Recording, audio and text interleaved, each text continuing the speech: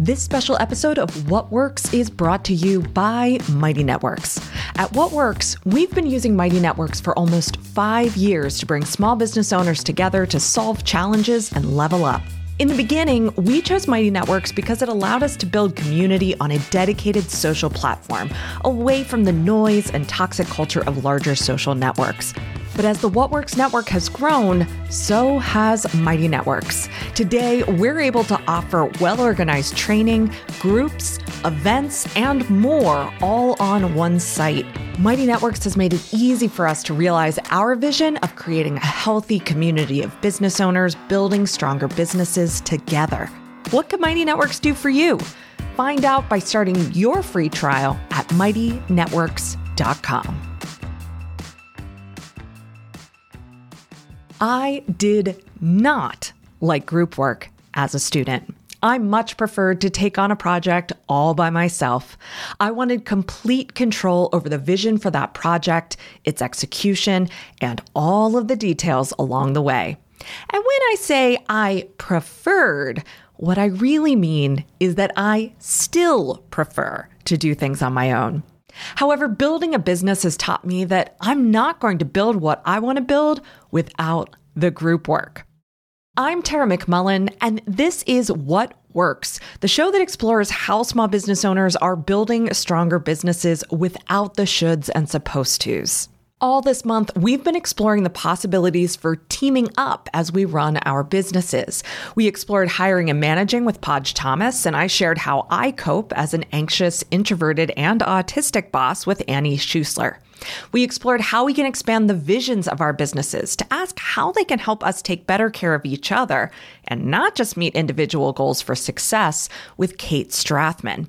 And we explored how to guide ourselves through the process of asking for and receiving support from others with Shulamit Ber-Levtov.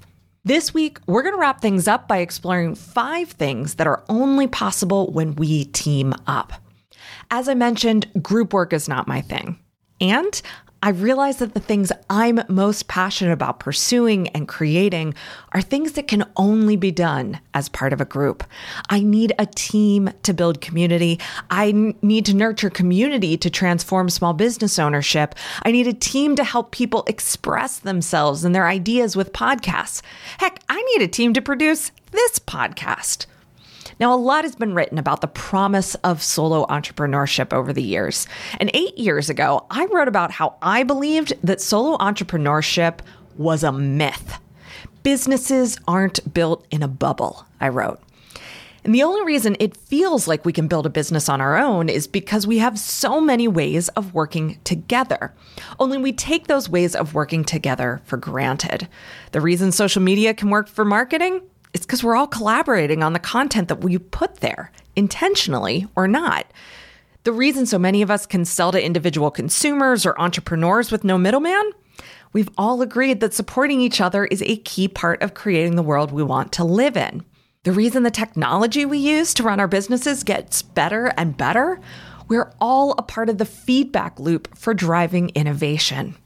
The more we can draw out how we're all a part of an implicit collaboration, a quiet team of supporters, the more we can ease into the power of making those collaborations explicit. Entrepreneurship isn't group work. It's a huge opportunity to take better care of each other, an opportunity to make our little corner of the world a better place through the vehicle of business. And we just won't do that alone. Today, I have 5 ways we can team up to do bigger and better things. SEO consultant Meg Casebolt shares a story about teaming up to create a truly unique experience. Writer Lee Prescott offers her experience in teaming up to level up the way she serves. Renee Rubin Ross shares her story teaming up through collaboration and partnerships. Floral artist Linda Rule Flynn shares how teaming up gives her a chance to explore her creativity in new ways. And brand strategist Alice Carolina shares how she's teamed up to build a movement. We'll kick things off with Meg Casebolt, an SEO consultant and the founder of Love at First Search. One of the biggest struggles that I see small business owners make when it comes to SEO is how isolating it can be. Writing blog posts, recording podcasts, making YouTube videos, they're often solo activities. So you don't get that quick feedback that you get from social media. And also sometimes the content can take a few weeks or months to see results. So there's none of that satisfying dopamine hit of instant results that you get from other marketing tactics. So a few months ago, I came up with this idea to create SEO Summer Camp. It would be an online place where entrepreneurs can gather to create their content, to get that instant group feedback that we all crave, and to celebrate what it is that we are creating. However, a summer camp can't really be done by one person. It needs a community of people in order to be successful. So I called together a team to help turn this summer camp vision into a reality. There are 3 ways that I asked my friends and my colleagues and my students to be part of this event: camp counselors, cabin leaders, and affiliate partners. For the camp counselors, these are basically guest experts. I created an SEO mini course to go into SEO Summer Camp, but I also wanted participants to get some marketing training outside of my expertise. So I asked 15 of my friends who are marketing experts to provide short trainings on finding time to create, on content planning, making memorable videos and podcasts and blogs, creating marketing system, repurposing content, and tracking its success. I also recruited cabin leaders. I know that a huge part of success is accountability, so I reached out to students in my SEO membership and I asked them to lead small groups that we call cabins. This way, people are in groups of 6 to 8 people and they can get personalized feedback and support from people who know my SEO system. And the last way that people participate as part of this team is as affiliates. About half of my sales from this program came from friends who love the ideas and shared it with their audience. It felt so amazing that my people could support the program, even those who weren't part of SEO Summer Camp. So I might be the director of the program, have that camp director like Ugg from Salute Your Shorts.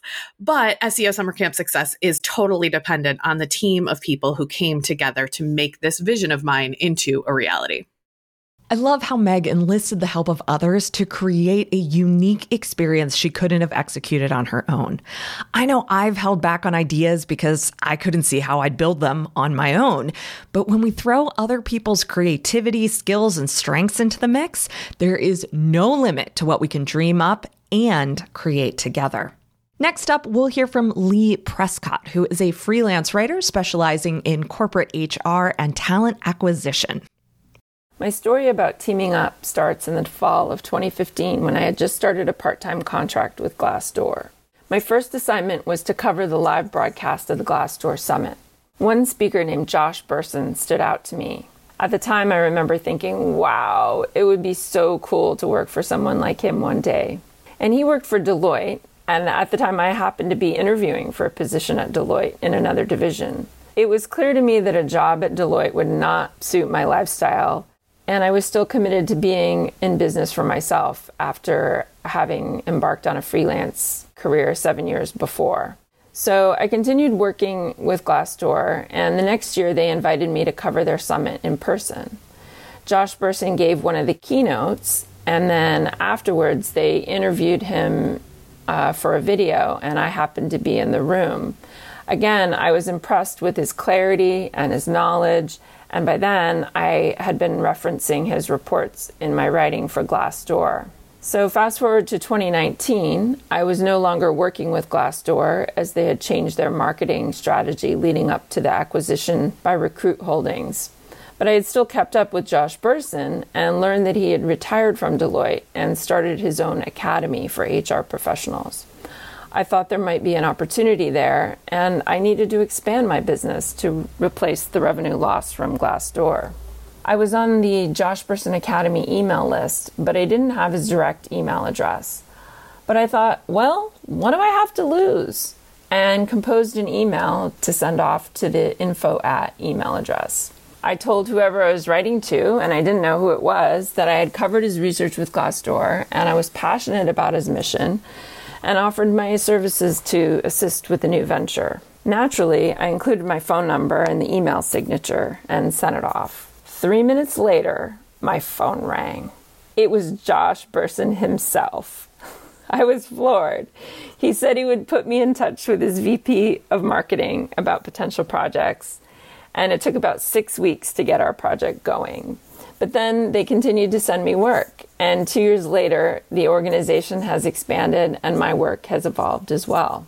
This partnership has benefited me in several ways. One is that I developed an engaging narrative case study style, and I've now written over 36 of these case studies, and they're based on interviews that I conduct with executives. These are people that I would have never had access to before without having him as a gatekeeper. They work at Fortune 500 organizations or major international organization with hundreds of thousands of employees and $100 billion in revenue. And so interviewing people at this level has really helped grow my confidence. And it's grown my belief that writing could be easy because I love writing these case studies. Another way it's helped me is that Josh was already a good writer with a distinct narrative style. And so mimicking his style in the ghostwriting gave my writing more of a human voice. And the work has also exposed me to new subject matter. Where previously I'd been focused on talent acquisition, now I cover everything from corporate learning to the employee experience. But most of all, this work has really strengthened my values and my belief that I could have work that is aligned with my values. I believe that making the world of work more employee-centric is changing the world for the better, and that I'm doing my part by telling these stories of organizational change. The benefit on their end is they get a good writer who's passionate about their mission and consistently delivers high-quality content. It's evolved into a partnership, and that feels a lot better than being just a vendor. I would say the lesson here is that you really have nothing to lose by reaching out to someone you want to team up with. Even if you think that someone might be unreachable, if the need is mutual, it could change your business in ways you might never have imagined. Lee's experience demonstrates how powerful a partnership can be as you look to level up your skills and your business. There are so many opportunities we can create for ourselves if we're willing to reach out and put in the time to develop a strong relationship with a partner.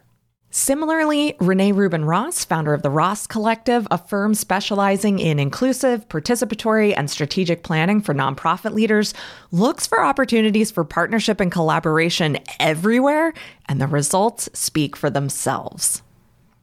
When I started my consulting firm more than 5 years ago, I connected with a local consultants group and joined a mastermind for accountability.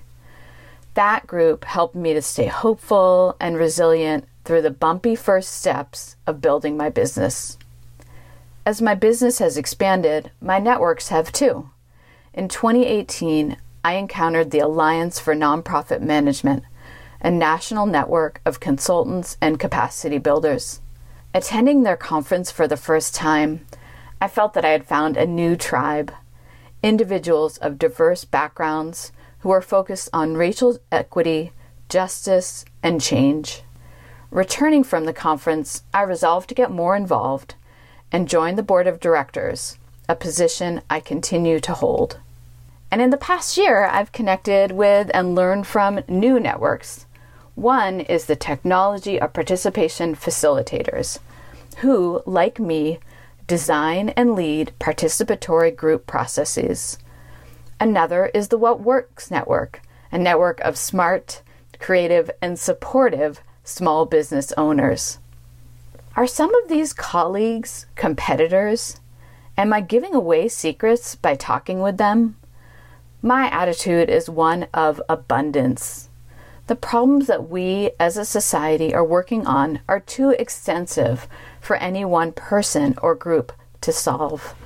The more that we can collaborate and strengthen each other's work, the more that we are each moving the world in the direction it needs to go. So it turns out that this caring and connecting is also financially valuable. I track every inquiry and the source of that inquiry. So much of my business has come from colleagues who have shared my name again and again, leading to many opportunities. I've noticed that these referrals have come from colleagues with complementary, not competing, services. Several are fundraising consultants who know that I do strategic planning for nonprofits, so they have sent potential strategic planning engagements my way. Others are coaches or philanthropic advisors. The commonality is that they don't do exactly what I do, so are happy to have my name when a need arises. So what can you learn from all this? Here are 3 tips that guide me in community building. First, I approach meeting new people with a spirit of confidence. A few years ago, I decided the question I should ask is, if I were bolder right now, what would I do? If the answer to that question is to reach out to someone, I do it. Life is too short to hold back. And 99 times out of 100, people respond warmly and feel honored to be invited to connect. Second, I know that I'm not going to connect deeply with everyone. My goal is to be present for the conversation and to see what emerges, and let whatever emerges be okay. That may be a strong connection, or it may be that we each learned a little bit about one another. And third, I approach these conversations with generosity. One of the questions I often ask before ending any networking conversation is, how can I help you? That question comes from the heart, from my deepest beliefs. We are each better when we bring each other up. And if there's anything the past year has taught us, we are all connected. I hope these thoughts have helped you think about the value that your network has in your life. And if you feel we'd have more to talk about, I'd love to connect. Partnership and collaboration has got to be the most underrated marketing strategy in today's new media landscape. All of the most successful business owners I know, myself included, have gotten to where they are largely through partnerships and collaborations. Whether they were explicitly referral partnerships or marketing projects, or whether it was just a natural byproduct of developing key relationships, there is no faster way to grow a business than through partnerships and collaborations. Now, of course, the upsides of teaming up aren't just financial. They can also be creative. Let's hear from Linda Rule Flynn, the second generation owner of Florally, a flower preservation and botanical collage studio. I started thinking about teaming up because I am a one-woman operation with more client requests and ideas than I can ever execute on my own. I began looking to other women-owned businesses, other women artisans, to not only bring my ideas to fruition, but to fully welcome their expertise to expand on my ideas. Creating and working within a team feels creatively rich, surprising, as well as supportive. We are both working toward one goal while truly highlighting and exploring each other's skills. A deep mutual respect is formed. Today I'm sharing about 3 teaming up projects. These 3 projects would not have happened to the scale and level of excellence, creativity, and imagination if I were working solo. My first teaming venture came when a client was interested in a frame for their collage be handmade from Massachusetts-grown timber. This led me to find and work with an exceptional local craftswoman and woodworker to collaborate with to create a series of custom-made picture frames. Knowing where the timber was harvested from, 10 miles from my studio, and frames crafted even closer than that pleased the client, as well as brought my business a new and thoughtful offering. Next came a client's request for a paperweight for her wife with their wedding flowers. Custom and one-of-a-kind is the cornerstone of my business, so when a client asked for a resin paperweight, I knew right away that I couldn't create one with a mold that was readily available. I knew of a multi-talented artisan in Boston who did exceptional resin work and also created her own molds. Thankfully, she was open to a collaboration. We worked together, sketches and emails flying back and forth, to create a shape that is rounded, bent a little, and sits so lovingly in your hand, we dubbed it a flower stone. It is so exciting to offer clients this rare, limited edition flower stone. I feel fortunate this team has been working together for over a year with no signs of stopping. My final teaming up is a project that I am currently working on. I have been thinking of ways to expand on the idea of one bouquet equals one piece of art, and that led me to think about the idea of a gallery wall. I'm thoroughly smitten with British mysteries, where the landed gentry have salon walls full of framed artwork from floor to ceiling. Anyone else take screenshots during a movie for visual reference material? I wanted to see something like that for a client. I wanted to show an example that would spark ideas for future clients, and the only way to do that was to create it. I proposed to a client teaming up with her interior designer to create a gallery wall for a specific spot in the home to combine wedding photos with collages. The client shared the idea with her designer, who loved the idea, and the team was born. The designer has an intimate knowledge of the home, and with the client chose the perfect spot for this gallery wall, an open hallway with a curving stairway. A gallery wall, particularly one with pressed flowers, begs for an intimate view, like a hallway. It's like reading a story in beautiful handmade frames. Within this team of 3, because the client has to be part of the team, we each have a role to play. Client and designer choose the photos. Designer and I collaborate on botanical collages and frame choices. Client, designer, and I go over final layouts, choices, and collages together. My work is to create 7 botanical collages in circles, squares, and rectangles that play and complement with the 5 chosen photographs. The designer and I get together to source vintage frames, choose backgrounds, and merge flowers with photographs. It is truly a collaborative process where we are both growing and learning. This team brings to my client a vastly different and elevated product than what we started with, not to mention far more lucrative for me and the interior designer. I am creating 7 pieces of art instead of 1. I'm excited to share the idea of a curated gallery wall with future clients, landed gentry or not. Working alone, as I have done for years, suits me fine for the small-scale work I'm used to.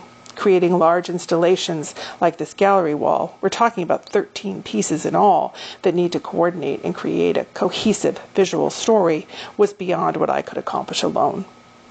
This particular team has allowed one of my product and business goals to come to fruition.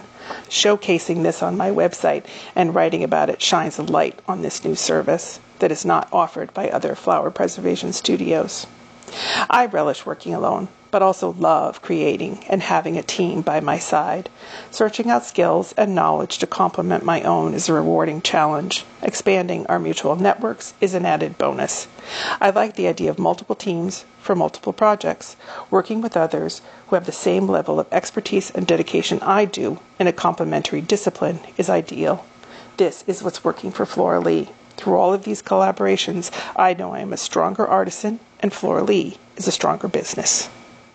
Similar to Meg's experience creating SEO Summer Camp, Linda recognizes that when she's collaborating with other artisans, she can create things she wouldn't be able to execute on her own. Finally, let's hear from Alice Carolina. Alice is a brand strategist as well as the founder of The Ethical Move, a movement leading the charge toward more ethical marketing. I teamed up with people because I was stuck in my own head. I had developed the beginnings of a movement and gotten as far as I could with my knowledge, like building a brand and a website, writing good copy, rallying my friends, but it just didn't move because I needed other brains. I was lacking in social media skills and what I'm now defining as movement building skills, which I didn't have. And because I work best when I'm in the company of others, I knew I had to reach out to other people. I met a few business owners who I felt a connection with, and somehow, all of a sudden, I was having regular individual meetings with 5 very passionate people. But the only link was me. They wanted to meet each other. So we started meeting as a group and communicating on Slack together. All of a sudden, operational items started appearing because we needed more structure. We started meeting once a month regularly, and we introduced meeting minutes. And then from there, we developed a new pledge together and kicked off what we called the Heartbeat campaign online to show folks we were still alive. With the woke wave came the need to create a very clear JEDI pillar as well within the Ethical Move. JEDI standing for Justice, Equity, Diversity, and Inclusion. Because anti-oppression really is at the heart of ethical marketing. That's the whole point. And we were a very white team. So we worked with a DEI consultant and placed a clear statement on our website, inviting those who are underrepresented and have intersectional identities. From there, luckily, the exact right people were reaching out to us, or we were reaching out to them. And the importance always being that they had their own businesses and were passionate about ethical marketing. We now have a diverse core team that is moving forward with spreading the word, redefining our pledge, and building a membership community. We're calling ourselves a sisterhood because the fuzzies are important to all of us, and we're all female identifying, but our next hire will definitely have to bring a male perspective. How things have changed because of the Ethical Move team. It was all such an organic process. Because it's all volunteer run, the team has shifted and changed quite a bit. At first, the commitment they were engaging in wasn't clear, so I kept losing folks again and again, and I had to chase people, and it was just all very messy. Now we know that members of the team have to be active in our Slack, they have to be active in our Notion workspace, and they have to show up to the team meetings alongside their additional work in the roles that they chose. That makes the team happy. And on my end, I didn't realize how much I had to let the team lead. I was putting so much importance on directing things when I could just let their suggestions come to me. So next steps always came through team meetings. Team members started morphing into the positions they wanted on their own accord. SOPs were written by the person doing the job instead of us directing it. Notifications were getting overwhelming, so we created running lists, trusting that everyone would check in on those and keep moving with them. Most of all, though, I felt safe to ask for them to tell me where to lead next, and they felt safe to make suggestions, and I think that's the biggest part of it all. One of the most important shifts happened when we added a Jedi check-in to our meetings. We added a few basic questions. What have we learned? Have we expanded our bubbles? What are the barriers to join the ethical move? And more conversations started happening because of it. I'm now proud to say that we have created a safe space for us all to vulnerably explore these topics, knowing that we have each other's backs, which is very, very special. Those topics were so much more important than the rest of the updates, but typically they came last on the agenda because if you only meet once a month, the volume of items to talk about is massive. So we had to change our meetings. Instead of being admin updates, we are now calling them culture meetings. We discuss Jedi, ethical marketing, how we are each coping with the additional stressors of a volunteer job on the side of our thriving businesses, and our updates have moved to a Slack channel that everyone is required to check in on. I can't tell you the education I've received from our diverse team and the different approaches that they have. It is absolutely mind-blowing. And we're so much stronger for it, all of us, learning about decolonization, accessibility, self-care, and all of our different ways in which we're doing it.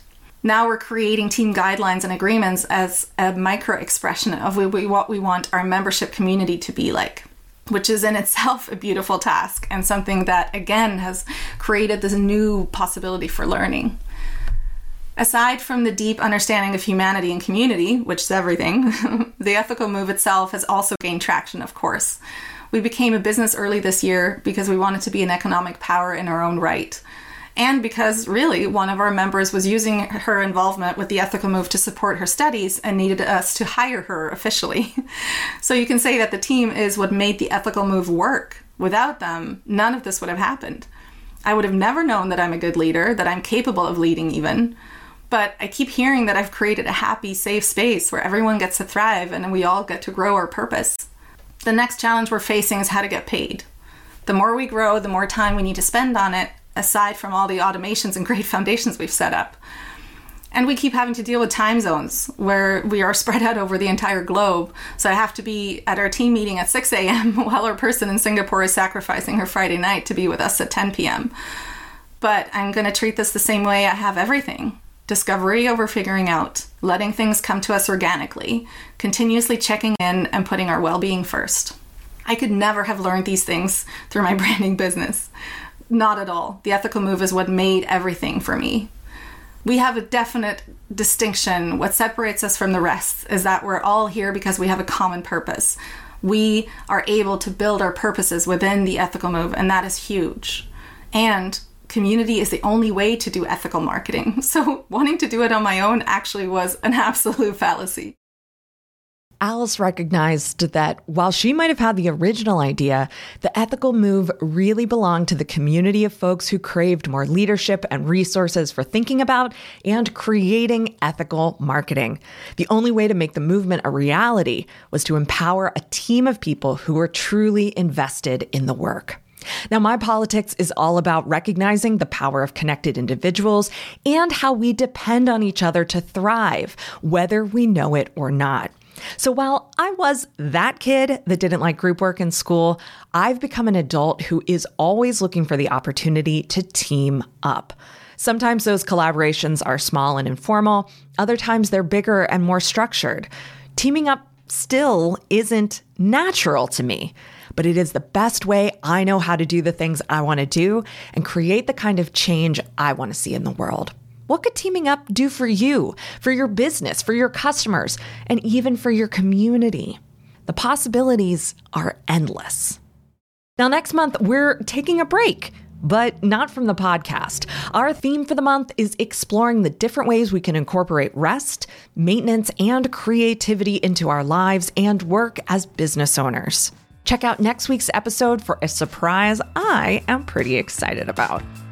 What Works is produced by Yellow House Media. Our production coordinator is Lou Blazer. Our production assistant is Emily Kilduff. This episode was edited by Marty Seafelt, and our contributor wrangler is Shannon Paris. Huge thanks to Love at First Search founder Meg Casebolt, writer Lee Prescott, Ross Collective founder Renee Rubin Ross, Flora Lee owner Linda Rule Flynn, and the Ethical Move founder Alice Carolina for contributing their stories of teaming up.